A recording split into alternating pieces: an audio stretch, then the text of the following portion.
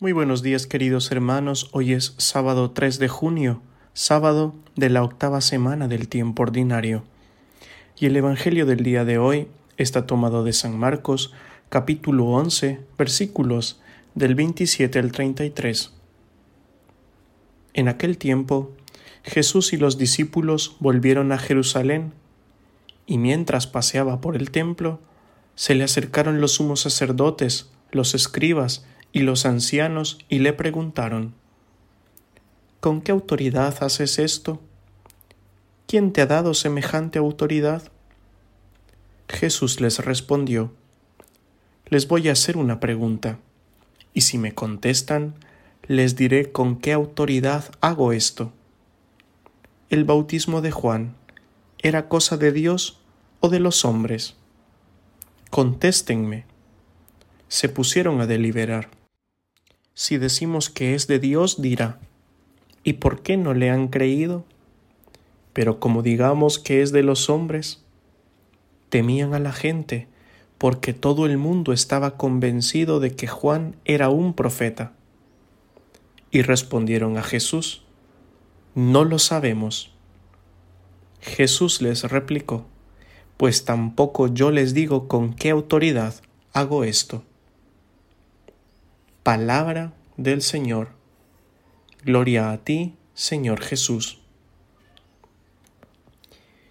Mientras Jesús se paseaba por el templo, se le acercaron los sumos sacerdotes, los letrados y los senadores preocupados por sus acciones, y le preguntaron sobre la autoridad con la cual actuaba. El día anterior había realizado un gesto profético, expulsando a los vendedores y cambistas, recordando que la casa de Dios es un lugar de oración. Jesús no es lento ni perezoso. Conoce los corazones de las personas y se percató rápidamente de la intención macabra que había detrás de su pregunta. Estos hombres querían perjudicar su imagen de profeta de cara al pueblo.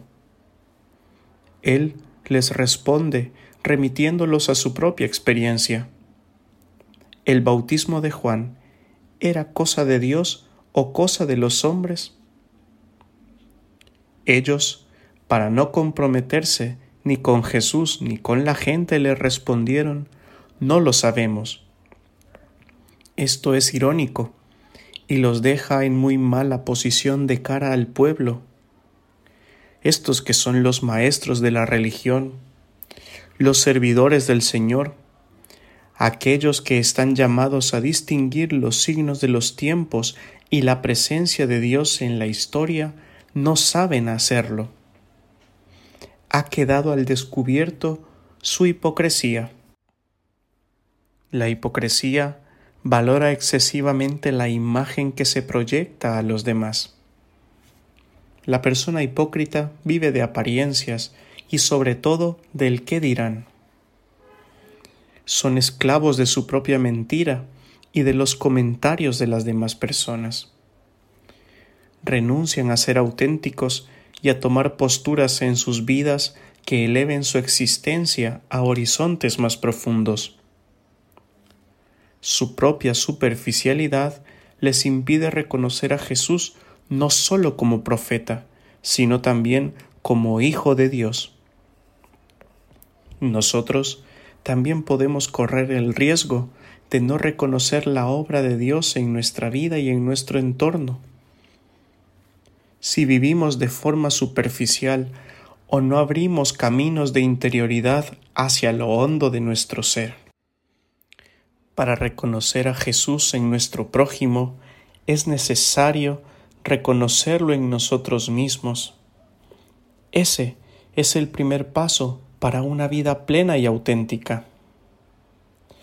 No seremos capaces de reconocer a Jesús si nos cerramos a la posibilidad de ser mejores cada día.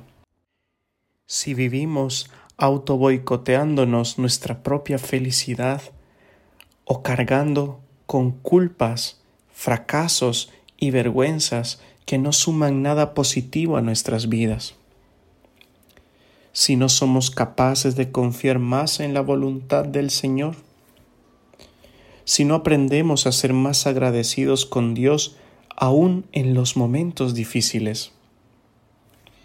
Creer en Jesús en la adversidad no es fácil, pero merece la pena. Hay que saber que Él está a nuestro lado y quiere salvarnos, quiere hacer nuestra existencia más plena y dichosa. Lo único que tenemos que hacer es abrir los ojos y reconocerlo a nuestro lado. ¿Hay alguien que haya confiado en Él y ha quedado defraudado? Y la bendición de Dios Todopoderoso, Padre, Hijo y Espíritu Santo, descienda sobre cada uno de ustedes y les acompañe siempre. Amén.